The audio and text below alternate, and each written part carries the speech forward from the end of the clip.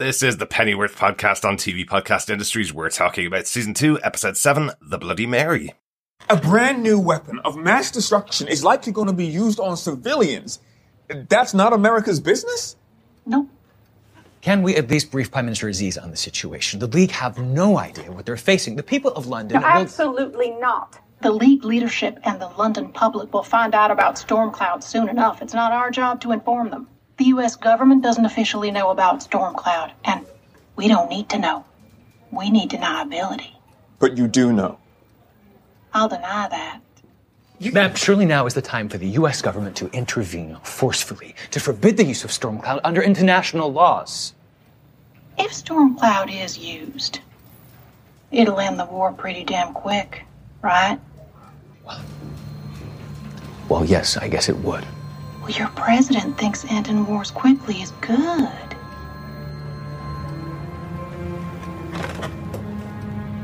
My God. You sons of bitches want them to use Stormcloud? Dr. Fox, you've been through a harrowing experience. Emotional feelings are only to be expected. You'll both be on the embassy flight tomorrow without fail. Now, until then, you speak to no one. Silence. Clear? Clear, Chief. Very clear. Wait a minute. You cut me off. I had so much more to say to her. That is precisely why I cut you off. I was doing you a favor.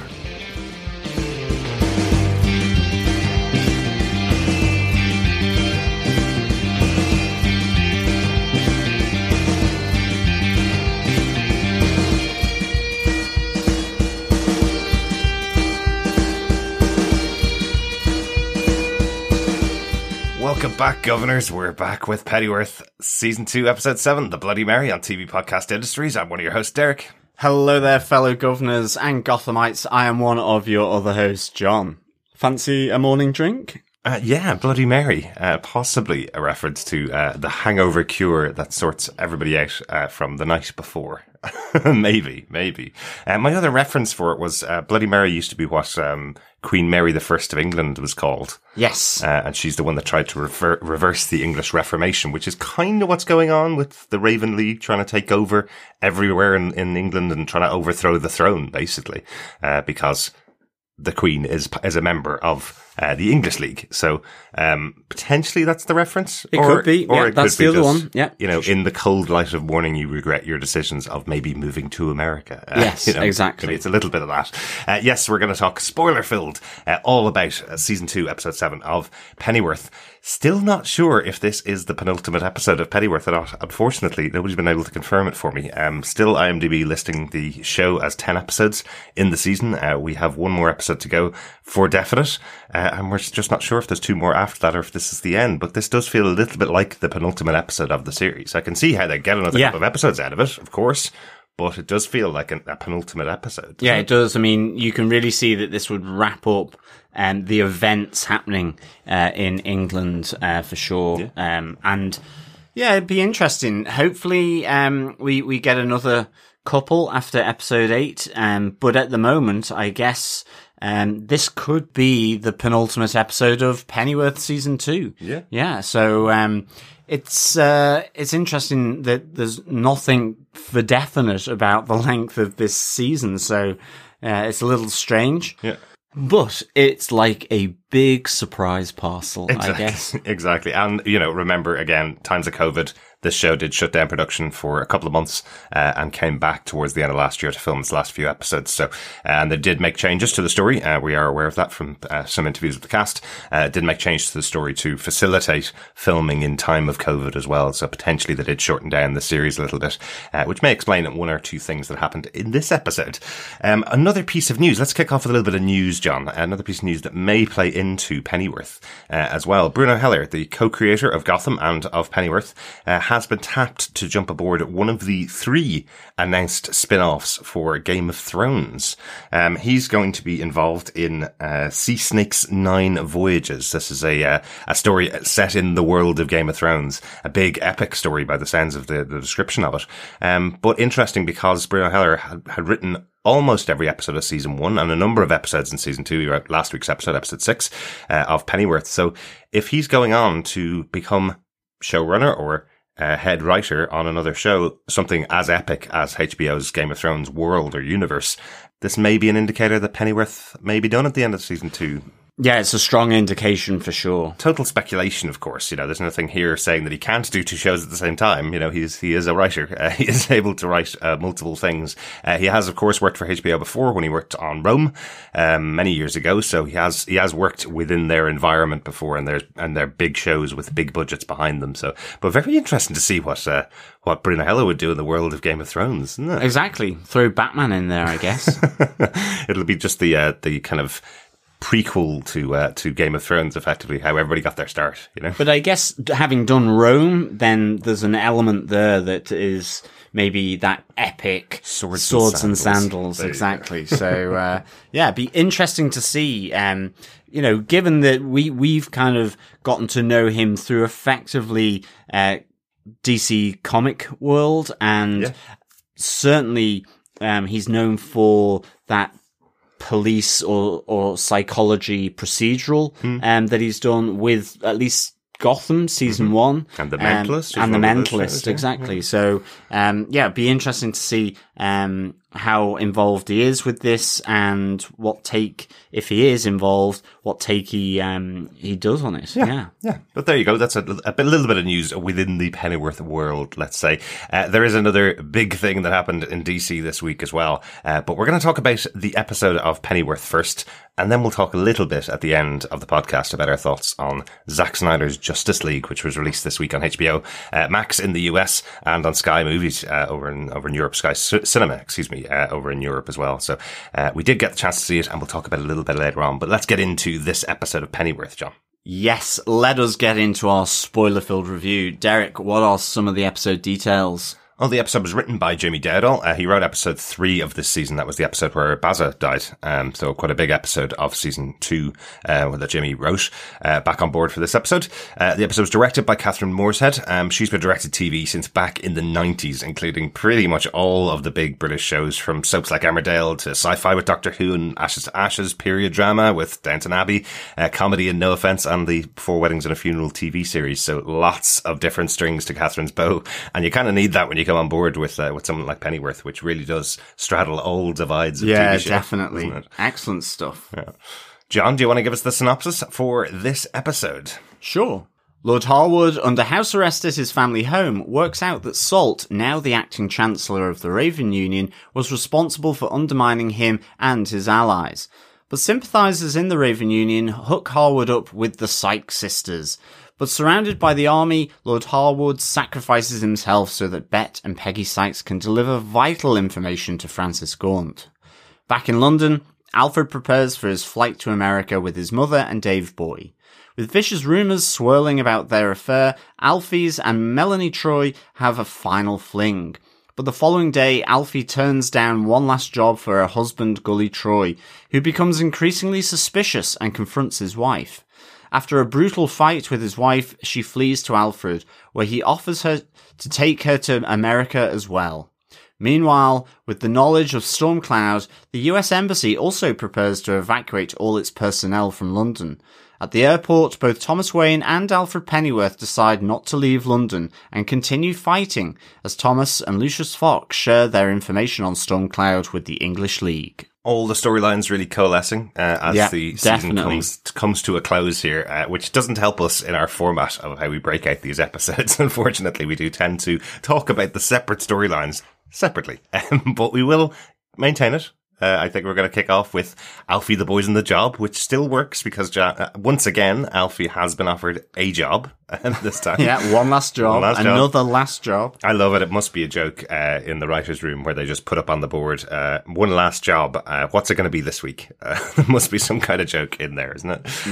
Yeah. You see Alfie packing up at home with his mom, getting set to leave the country. You see Mrs. P trying to sell off a bit of their furniture for $5, whereas she's being offered £3 for the bit of furniture. It seems like a steal to me. Yeah, it really does. I mean, I guess the guy's argument who's trying to barter with her is that, well, this all could be just matchwood, exactly. Given the bombardment of London by the Raven Union. Very true. So she's lucky to get anything for it. But I guess it's like a yard sale, as they try and prepare for the big move to America. Everything must go. Yes. But Gully Troy comes in, as we said, just with one last job. And they're 10k jobs. These jobs are getting lots of money for Alfie if he does go for them, you know. Well, it's a good job. The money is kind of coming Alfie's way, and he's got the luxury of saying yes or no to it, because this episode certainly Alfie is flinging money around like he's a millionaire, given he was pretty much broke. And needed to regain the money so he could get the tickets and so on. Yeah. He's certainly playing fast and loose with his money in this episode. He certainly is. But he refuses here, and Gully's wondering why. But I mean, I must say that I found Gully's suspicions a little weird here. I guess the main context for it was that, right at the start we see that Alfie and Melanie have another fling here. Behind the back of Gully Troy. So, he probably missed, and wondered where his wife had gone in that moment. It's probably slightly unlike her to do that. Yeah. And he comes to Alfie, and maybe it's with the knowledge already. I mean, we know from the English League that it's knowledge to Aziz and the Queen. Yeah. So that, there are these rumors circulating. It's in having effectively consummated their affair in the Delaney Club. It's a very public place. People at least saw her coming and going, from there. So, literally, I guess that's where the suspicions have come in for Gully. Yeah. But it kind of feels like it just didn't have that real direct connection where he, has overheard someone saying something or saw a note or whatever, or followed her.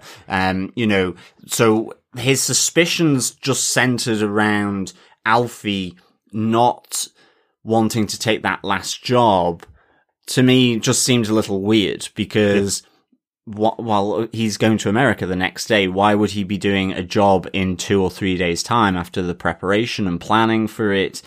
So I didn't understand why he was making a bit of a meal of it. Because there's a flight goes every week, John. If you miss this flight, you can wait till next week. I like the kind of gag of that. Whereas nowadays, well, in regular times, you would have a flight going every day, or at least one. Here it's like, put off your plans for a week. We have another job for you.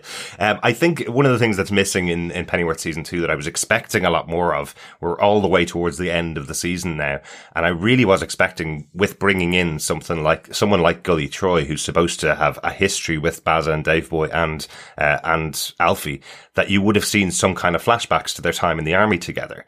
It's something you didn't get much in season 2. We saw some of that in season 1. Yeah, there was a little bit right at the start, but then, nothing further. And I think that would have helped develop this idea that Gully knows Alfie really well. He knows when he's off with him. The two of them know each other. They've had this relationship we've seen throughout the season. And, remember early on in the season, we had Alfie standing up directly to Gully Troy, that excellent line with Gully going, "I'm Gulliver Troy, no one messes with me," and Alfie going, "I'm Alfred Pennyworth, and I just did." He is a very strong character, not willing to back down at any time, which is probably why Gully's suspicions are really ignited by Alfie kind of going, no, I'm off. I'm out of here now, kind of thing. I'm not going to do that job for you. Yeah. And I guess there's a bit of, sort of unit loyalty to, their military grouping.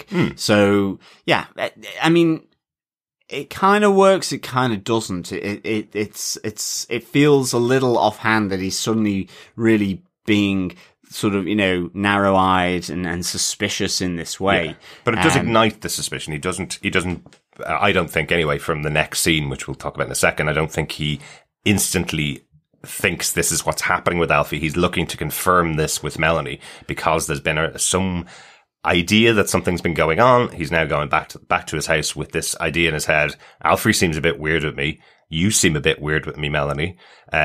Putting 2 and 2 together, he starts to push really hard with Melanie to find out whether the two of them are having a relationship.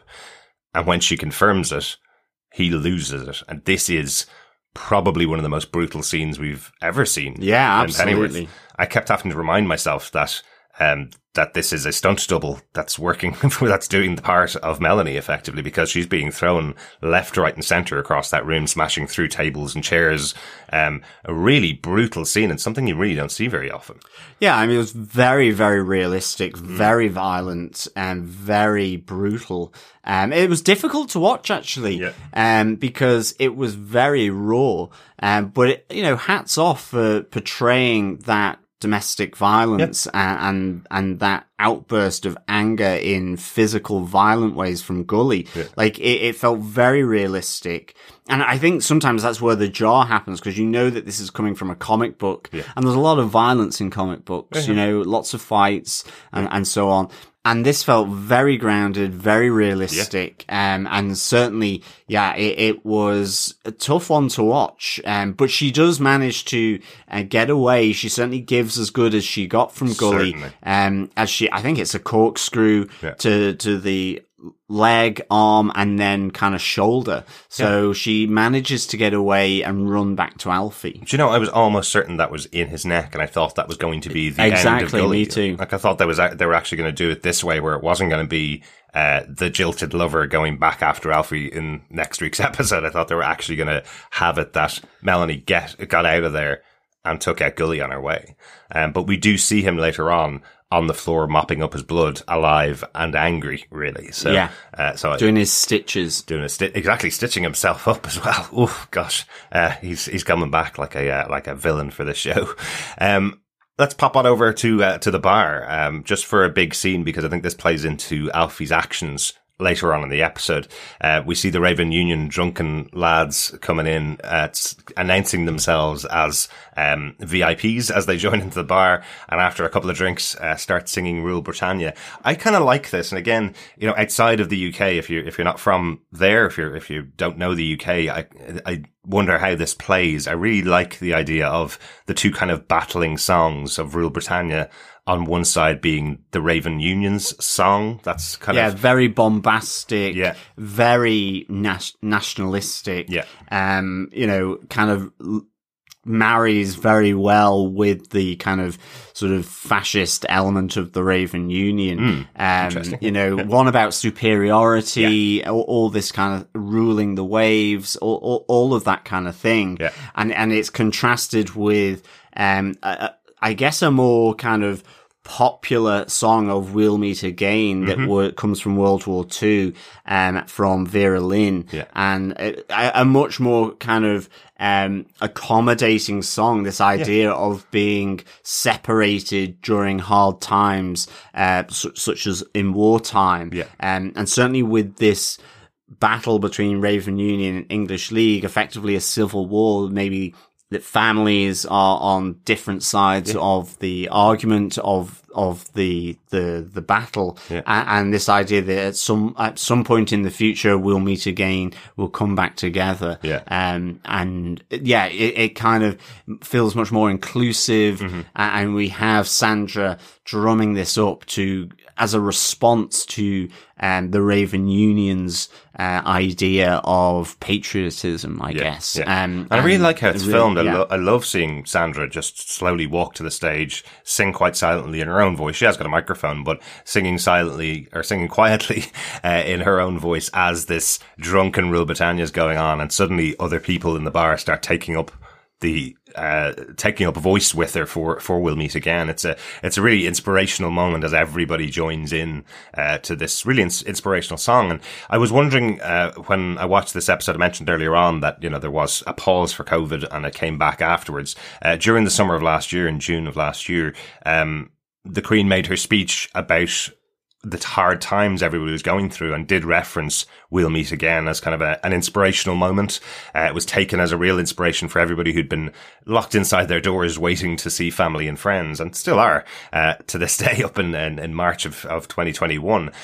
So there was kind of an underlining of this song as being the type of inspiration that the British people needed, and that people need to get them through these hard times, like in COVID. And then when Vera Lynn, who sang the popular version of this song, passed away in June of 2020, this was really played all the time. People were singing it together as this big moment during COVID. So I do wonder whether it was included in the story of Pennyworth and the rewriting of this episode potentially, because of all that was going on during the summer of last year, kind of reframing this as a moment in our time now, like it was during post-war, where people have been separated and couldn't return together. Yeah. You know, it felt quite moving, really, to be honest, given what everyone's been going through for the last year. Exactly. And I think you're right. It probably feeds into Alfie's, change of heart, I guess, in relation to his move to America. Yeah. We see Alfie also imagining his dad again at the bar. Yeah. Melanie comes in and he offers her to take her to America as well with his mother and Dave Boy. But when they finally get to the airport, Alfie is hesitant to go and ultimately says he doesn't want to go. He hesitates on the tarmac as he's walking to the plane. Yeah. Now his mother is absolutely relieved at this, you know, and is happy that she doesn't have to go to the land of bears and snakes that she's afraid of. I guess she might be going back to an empty house if she's sold all her furniture. Yeah, so, a little bit. you know, and, you know, there's the notion that Alfie wants to fight for his country again and their home. Yeah. Dave Boy also relinquishes his dreams, which part of me was thinking, I wonder if Dave Boy would go, but I guess they're a real tight group. Yeah. But I kind of would have liked to see him in the final scene in the room with the English League. Because he's also chosen not to go away. Because Alfie's not going, Dave Boy's not going to go. It is that element of their friendship.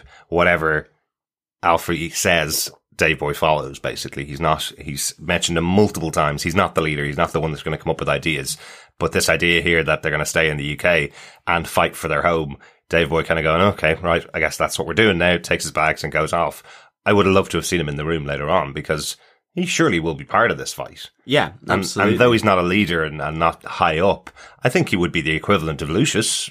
At least, you know, he would at least have that kind of insight and need to have the full background details. I would have liked to see that, just to kind of make sense of why he's staying, rather than just Dave Boy staying because he's staying and Alfie said so. Yeah. But Melanie does board the plane and off she goes. Yeah. She also meets Patricia. She meets Thomas's sister. Yeah. Just as they queue up to go into the plane. Yep. So the two of them are there. There is the fond farewell of, you know, track me down if you're ever over in America, from Melanie to Alfie. Yep. So, you know, this is not necessarily the end of Alfred and Melanie. I think they have a fairly casual relationship. So, you know, and off they board the plane and it takes off. Yeah.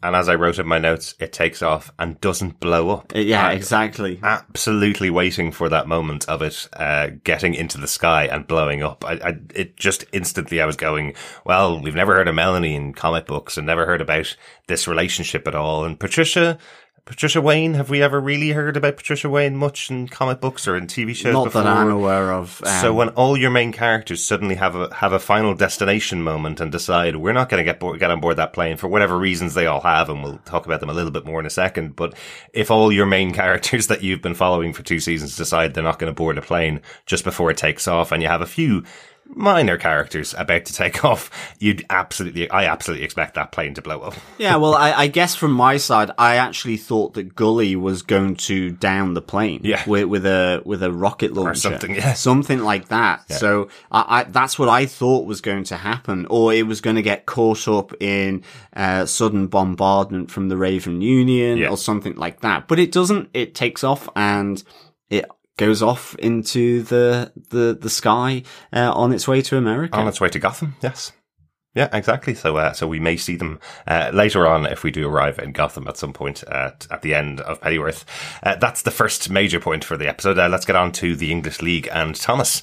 As we've been mentioning, Thomas a member of the CIA, not supposed to be working with the English League, but all the way throughout the season, he has got his connection through Martha, and through the connection with Aziz that he's had, connections to all the members of that team, even though he's supposed to be against them. Well, not against them, not supporting them. That's the other way around. Yeah, and I guess as you were saying about where the stories coalesce, we have, we see Thomas at the airport with Patricia as he's sending Patricia off, because like Alfred, Thomas and Martha have decided not to board the plane, and the same for Lucius as well. And all this is coming about because of the data that Lucius has gotten on Stormcloud. Yeah. They've passed it over to the up through the chain of command in the CIA, but the US president is basically happy that they don't use this intel to try and prevent its use, to inform the English League that it will end the war quickly, and so are happy to let events take their turn. And they can wash their hands of it and pretend they never knew anything about Stormcloud if it goes quickly. Yeah, that's a really interesting one. Also liked the kind of 60s Bond video call that they have set up. It really feels like something that you'd see in it. I know there absolutely wasn't video calling back in the 60s, but you used to see it all the time in those types of shows. It was really good. Yeah. And as a result, all the US personnel in the embassy are to leave and to return to America.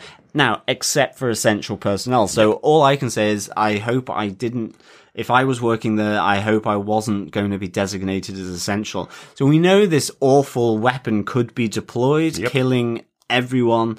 And well, you're staying because you're essential. Absolutely. I guess manning the telephone lines or making sure, security, front desk security. Yep. I guess at least they know they need gas masks. Well, yeah. So I guess they would be protected, but it was all under the radar. Will the gas mask protect them? Once again, essential workers being thrown under the bus by the higher ups, as we see here. It is a really interesting idea, though. I like that this is kind of the cutting point for Thomas Wayne. We have Thomas and Lucius going off for a few drinks, and Lucius says to Thomas, we commented on this actually on last week's episode, that the relationship between Lucius and Thomas didn't seem like the kind of friendship you would have expected from the two of them, from the interactions we've seen in future stuff, I suppose. Here we see that it has now mended. It has now become a good relationship. Lucius says to Thomas, when I saw you first, I didn't like you at all. I felt you were a privileged man, but you've got this duality in you that I like, that I find interesting. You've got a different thing under the surface, effectively.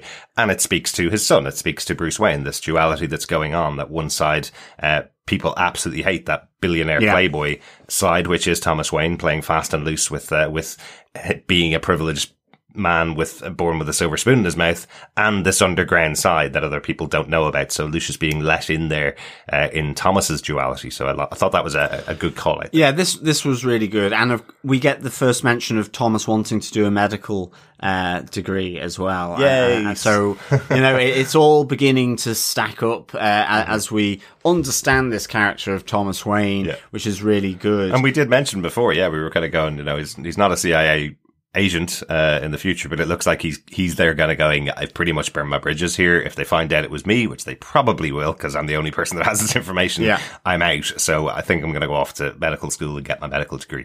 And they share then the information that they have on Stormcloud, first of all with Martha, and Martha refuses to leave, but ultimately this is what brings back Martha, Thomas, Alfie, and brings in Lucius all together as this group, as they bring the secret footage of Stormcloud to Prime Minister Aziz, in the hope that they will force America to intervene and fight by their side if the English League are aware of this and inform the US about the weapon. Yeah, exactly. They're just going to try and force America's hand to make sure that Americans know this is going on before the attack is the concept, isn't it? This idea that if they get this knowledge out there, the US can't refuse, they can't say that we didn't know about it effectively. So that's quite an interesting one. I know it's off screen as well. I like that the convincing from Martha to make Thomas and Lucius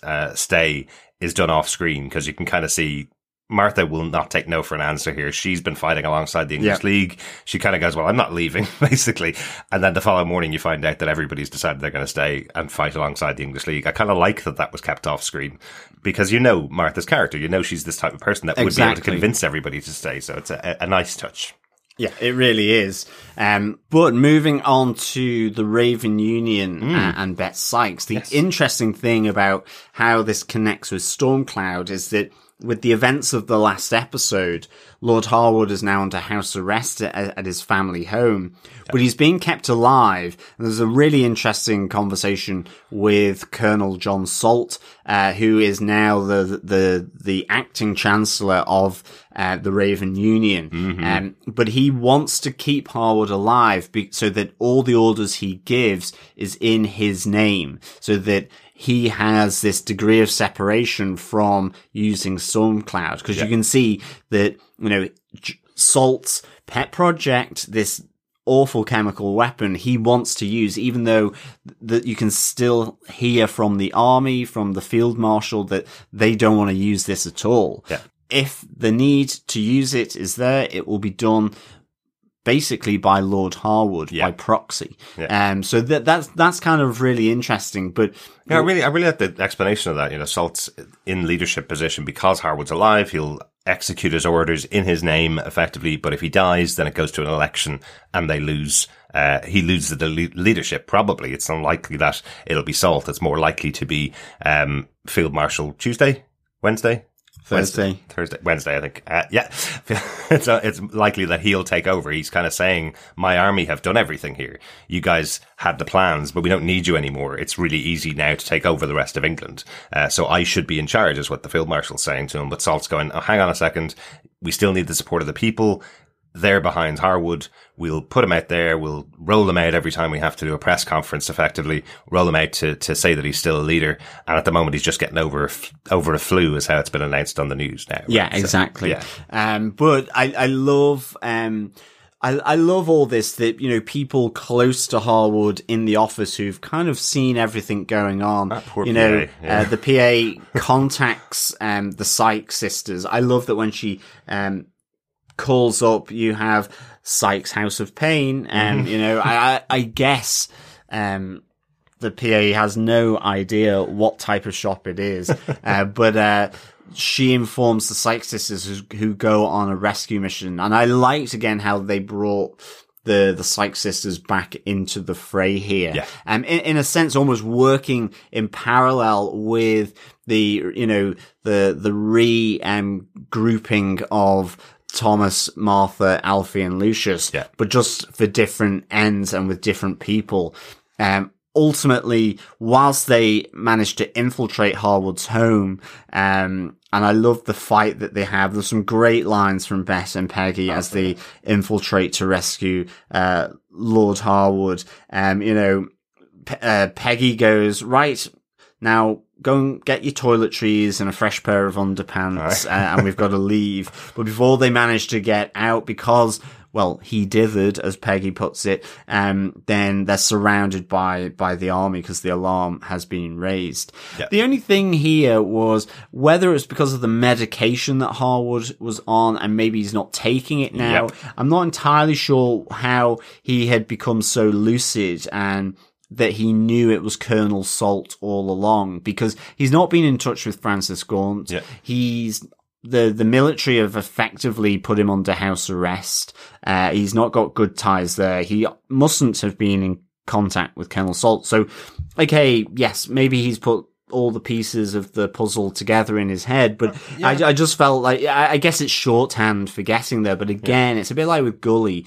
I was just like, you know, there's a leap there from Harwood. I thought if he was under house arrest, he would still be taking the medication. Why this change? Why and how has he gotten to the understanding that actually Salt is the one that has been planning this all along and has been undermining him and, you know, his close friends, Francis Gaunt and the Sykes sisters, you know? So yeah, it was just that leap of faith, I guess, a bit like with Gully, whereas it just didn't connect a little bit for me. But nonetheless, I love these three together. They're great together. Absolutely. Really liked it. Yeah, I think it's not that much of a leap for Harwood. I think he is, when lucid, he is a very intelligent man. I really have seen that throughout the last season. I like the conversation between him and Beth and Peggy, because he's kind of going, well, I lost it a little bit. And Beth's kind of going, well, yeah, okay, everybody gets angry and kills people. You know, that's kind of Beth's modus operandi and has been. But she understands that he is a very smart person, and that occasionally his anger can go overboard, and he'll end off killing somebody. But I do think there is that medication that he's not taking. We don't see him take it once in this episode, and we've regularly seen, I think at least every episode we've had him taking one tablet at some point. So I think the tablets had something to do with it. We realized that earlier on in the season, but I think here, because he's not been forced to take them every day, he's kind of coming back to himself and realizing who benefits most from me being trapped in here. It's going to be John Salt, right?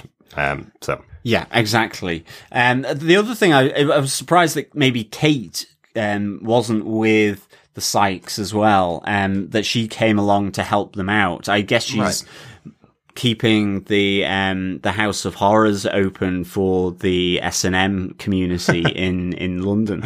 So yeah, I was interested that she wasn't sort of brought in on this. That would have been kind of quite good, but I couldn't see her being brought in on the mission. But with the Sykes sisters, this is definitely a Sykes sisters type of deal. But the fact that it was so big a moment in the earlier episode when they finally got together, when Beth and Katie got together, Katie tells her, "This is it.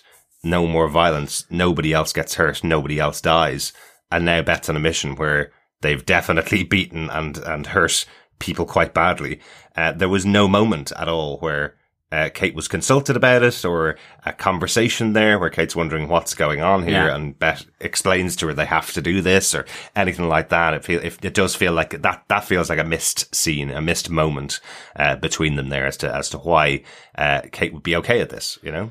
Yeah, that's true. But ultimately, they're surrounded. Harwood says that he will only deal with Salt. But then they kind of settle in for the evening to have a good old catch up, it seems, which I thought was kind of nice. But the next day, there is the sacrifice of Harwood to allow Bet and Peggy to escape in order to get vital information to Francis Gaunt and to apologize on his behalf, because he knows that Salt had been manipulating them. But ultimately here, Harwood makes a stand, saying that the army need to put down their arms, otherwise they will be tried for treason. But Salt is there trying to tell the army not to kill him, not to fire. He needs this deniability. He needs Harwood to survive, but ultimately, Harwood, is shot and killed by the army as he draws his own weapon, against them and Salt. So yeah, this is the end of Harwood. He is cut down, at the front of his family home, but it is the sacrifice to allow the Sykes sisters to reach Francis Gaunt. So, interesting. Yeah, it seems pretty definitive that this is the end of Harwood. It is the final scene of the episode. It is really important to Salt that Harwood stays alive. So you wonder, is there a way, that he isn't dead, from this scene? You wonder if he comes back next episode and he's all patched up, because it's really important to Salt being a very experimental scientist, possibly, being able to bring Harwood back. But it does make sense here that they would write Harwood out of the show, so that Salt is now in a really precarious position as the leader of the Raven Union. You'd hope that by the end, if this is the final episode of Pennyworth coming up, and there is the final battle to happen between the English League and the Raven Union, that the English League are going to persevere, because they have Alfie on their side, they have Thomas on their side. They're probably going to be the winners of this war, right? Yeah, and maybe have the US on their side in the end. Maybe they will change their sort of backing, I guess, for this. So you need to kind of destabilize the Raven Union and have them offside. So what I think, we're at the final part of the episode here. So what I think is the plan here is Peggy go and talk to Francis Gaunt, who has already made that connection with Prime Minister Aziz and already kind of dedicated that she wants to stop Stormcloud at all costs. I would say that's what we're going to get. We're going to get everybody on the same side, on the English League side, versus Salt and the Raven Union. Yeah, they'll come together. Francis and the Sykes will be after Salt, certainly when they hear of Harwood's death. Yeah. And in doing so, there will be this meet up with Thomas, Alfie, Lucius and Martha as they're trying to stop Stormcloud. Yeah. And they will, their aims will come together, and they'll move forward, as one. Yeah. So, yeah, I guess it does feel then that we are moving into the final episode. Yeah. Doesn't. Unless it's 3 episodes of war, which is that is true. Also entirely possible. And it could, that is perfectly possible. Yeah. A lot of things happen. But certainly, this feels like it's all coming together quite nicely. Yeah. Just quickly as well on Harwood, we do get to see his stubby nose again as his metal prosthetic, I guess, falls off as he's trying to sit underneath his childhood tree. Yeah, yeah. Chestnut tree. Not just metal, John. It's a gold prosthetic. Yeah. Of course, it is Harwood. Have to absolutely give a huge shout out, I suppose, to Jason Fleming and his performance throughout this series. He's been so central to the show, and his maniacal side all the way throughout the series has really felt like the comic book villain, building up, that Penguin in Gotham or Riddler in Gotham, that kind of character who came from nothing, or came from major privilege in this show, but came from being, a very simple character to being this really complex villain towards the end of the series. I really like that. Him getting a final moment here, and this powerful moment where he's standing with, effectively in front of an execution squad, which used to be his army, and now no longer is. I thought it was a really effective way of saying goodbye to the Harwood character. I thought it was really good. Definitely. Any notes or quotes from the episode, John? No, none from me. As I say, the only quotes I had was, bring your toiletries and a fresh pair of underpants. It's just the delivery from Peggy is really good. Yeah. And then it is the classic, I just remember it as a child, the classic, we've missed our boat, if you hadn't dithered, I've not heard the word dithered for a while, would be in better shape for escaping effectively. Exactly. And it's from the same scene as well. I love the banter again between Bet and Peggy about that, where Bet's pointing out, you were nagging him. That's why we're delayed. And Peggy going, I wasn't nagging. And I was just pointing things out. Yeah. And Bet saying that's the nature of nagging. It's just constantly pointing things out. Yeah, exactly. So you can tell, again, the sisters have a really good banter between the two of them. I like that they've had this scene in the episode. That was really good. Yeah. This could be the start of a beautiful friendship. No, it won't. I just absolutely love that they take the main Casablanca line and turn it into Alfie going, I don't think so.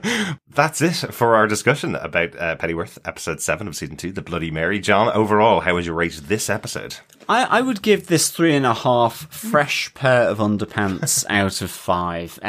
They brought everyone together. There were a few things around Gully and with Harwood where the leaps of faith. I could see, absolutely how they could get there. I just wanted it spelt out more. Yeah. I think, this was bringing all the different characters together for that final, push on the Raven Union and to disrupt Salt.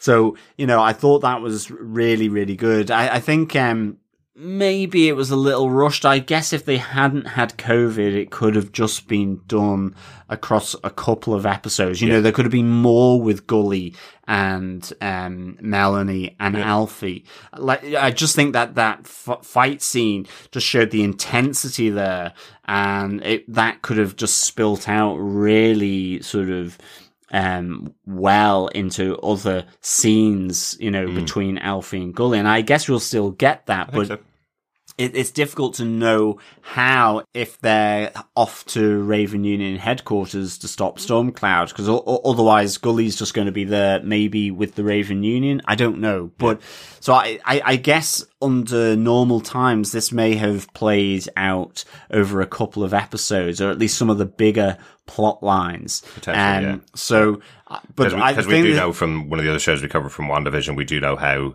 the COVID restrictions can seriously affect a show if you've been on a break for a few months. You know, as I said, the scene that I was expecting to see in the episode, given the build up, is just that Katie Beth interaction as to why Katie would think it's okay for Beth to go out on a violent mission, and potentially that's just because the actress couldn't come back. Yeah, exactly. That did happen in many shows. So overall, it was a really. I thought it was a good episode for me. I think, as I say, I think Gully and Melanie, I thought that was really well done. Yeah. Very disturbing, raw, tough to watch. I loved Bette Sykes and Peggy Sykes coming in to rescue Harwood. I'm glad they got back together as well.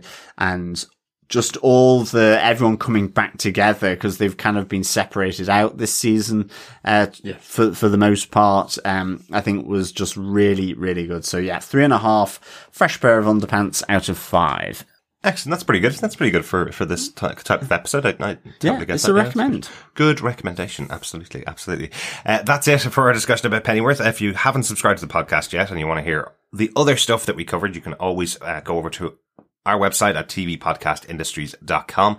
Subscribe to the podcast there, or on Apple Podcasts, Spotify, wherever else you get your podcasts. We are currently covering Falcon and the Winter Soldier on Disney Plus, which started on Friday, March 19th. Our first episode is out and available right now as we go in depth into the new Marvel Disney show. We just recently covered WandaVision as well. As I mentioned, we have every episode of that show on there too. So make sure you subscribe to the podcast over there. We'd love to hear your thoughts about Pennyworth as the season comes to a close. We'd love to hear any thoughts you have about the show. You can email us to feedback@tvpodcastindustries.com. With any thoughts you have, or you can pop on over to our Facebook group at facebook.com/groups/TV Podcast Industries. Absolutely. We will return with Pennyworth Season 2, Episode 8, The Hangman's Noose, which will be out next week. We hope you'll return to join us as well, and join us for our podcasts covering the other shows, Falcon and the Winter Soldier, and of course WandaVision, if you haven't already seen it, because it'd be great to have you over on TV Podcast Industries for the shows that we're covering. Absolutely. One last thing then, before we head out of the DC world. Once again, we did mention earlier on, big moment for DC this week as Zack Snyder's Justice League finally got released on HBO Max and Sky Cinema in the UK. Not going to go into major spoilers for this because, the movie came out a couple of years ago, but this is Zack Snyder's definitive version of the Justice League. His version, I suppose. Just the one under 4 hours. Just over 4 hours, yeah. 9 parts, 10 parts in the movie.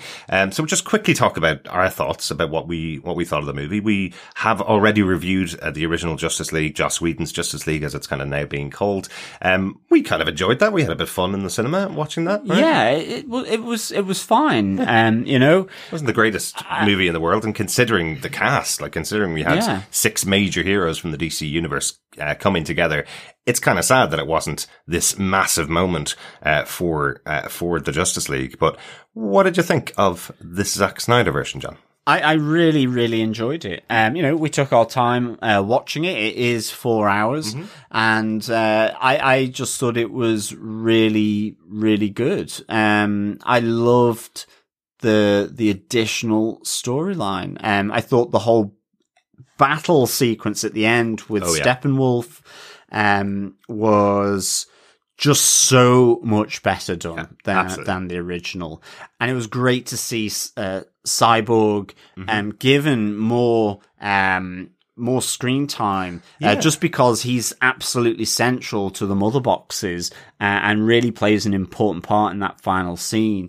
I think it was great that they didn't have the family in the toxic part of Russia where Steppenwolf had set up their base to bring the mother boxes together. Yeah. So I thought this was it just made more sense actually, for me. And, it's hard not to compare it. Was great. Yeah, it's hard not to compare it to Joss Whedon's Justice League because fundamentally it's the same rough storyline, but it's amazing to think how much was added here, how much context was added.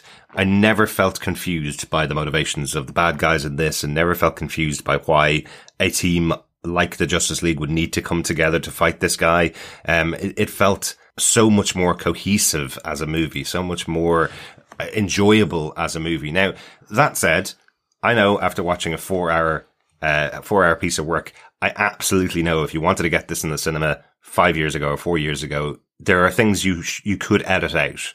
And after watching this now and thinking back on the Joss Whedon version of this, or the Warner Brothers version of this, let's say, you can see how easy they go, okay, well, we need to shorten this movie down by 2 hours. If we take out everything about Cyborg from this movie, that's going to, by cutting off all the extra storylines to that and just introducing the character, that's going to save us 2.5 hours. Grand. Let's remove that out of there and just tie everything else together. But by taking out Cyborg, and for the most part from the movie, you've pulled the heart out of it. Yeah, like, that's what it feels like. There's moments in this movie with Ray Fisher's Cyborg which are really good. Like, there's so much that his character does to mark himself as a reasonable character to be part of the Justice League. You know, in the original version, it feels like there's a guy over there with the power to control computers. Let's stick him in the Justice League. Whereas it feels like each person gets their moment in this movie where they are justified as a hero that can be part of this central six superheroes. It's the weird choice, isn't it? Because as you say, he is the linchpin, Cyborg, for dealing with the mother boxes. Yeah. And to have cut out that, I know you're having to introduce the character within this film as well, and to, you know, pardon pun, flesh him out. Yeah.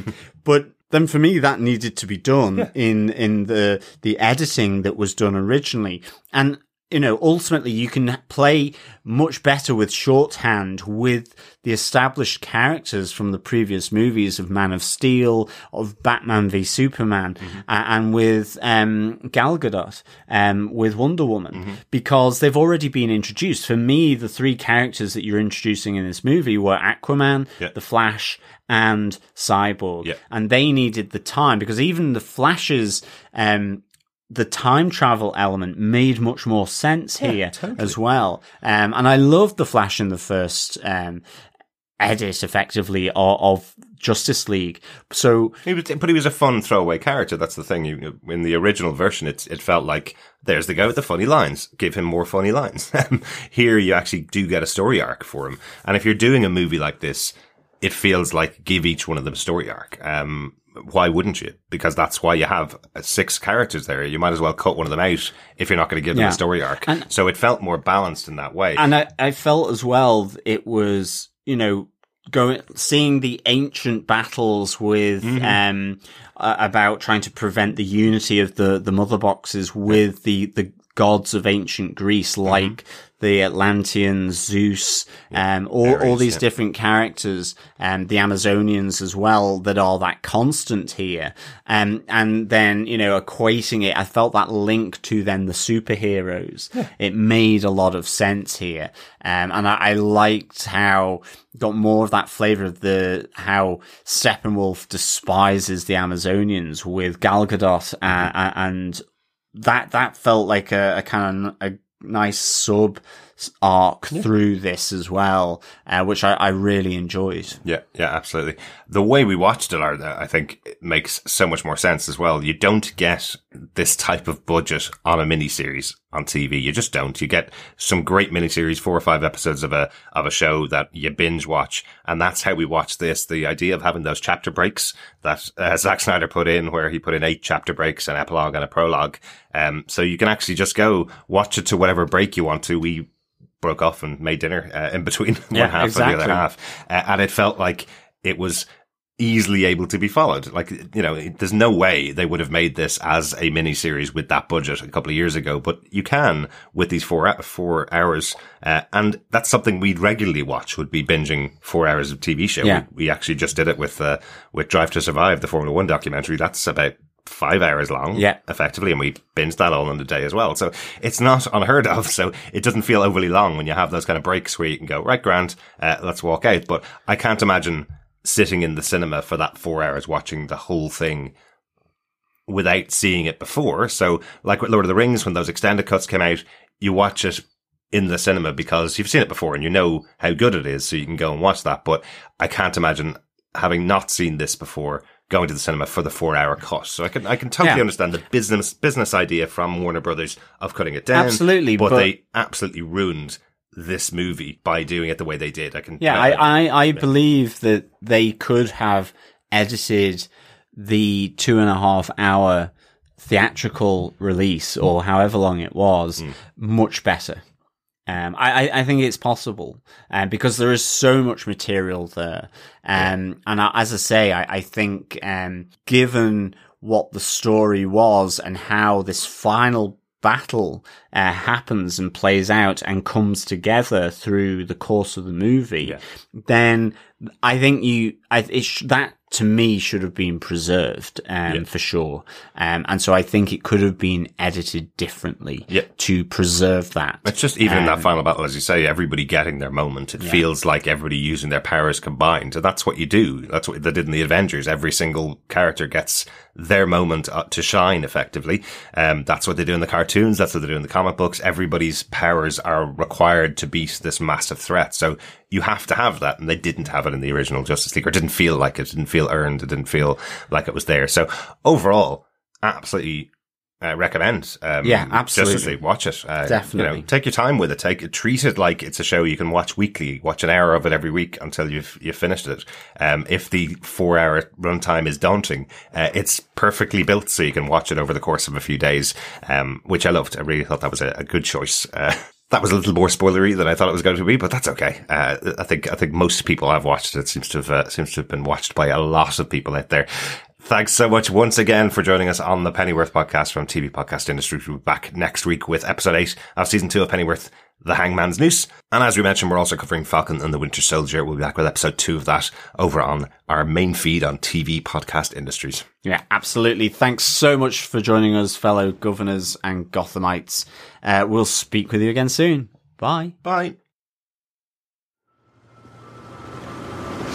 You know, Alfred, I think this could be the beginning of a beautiful friendship. I doubt it. You never know, do you?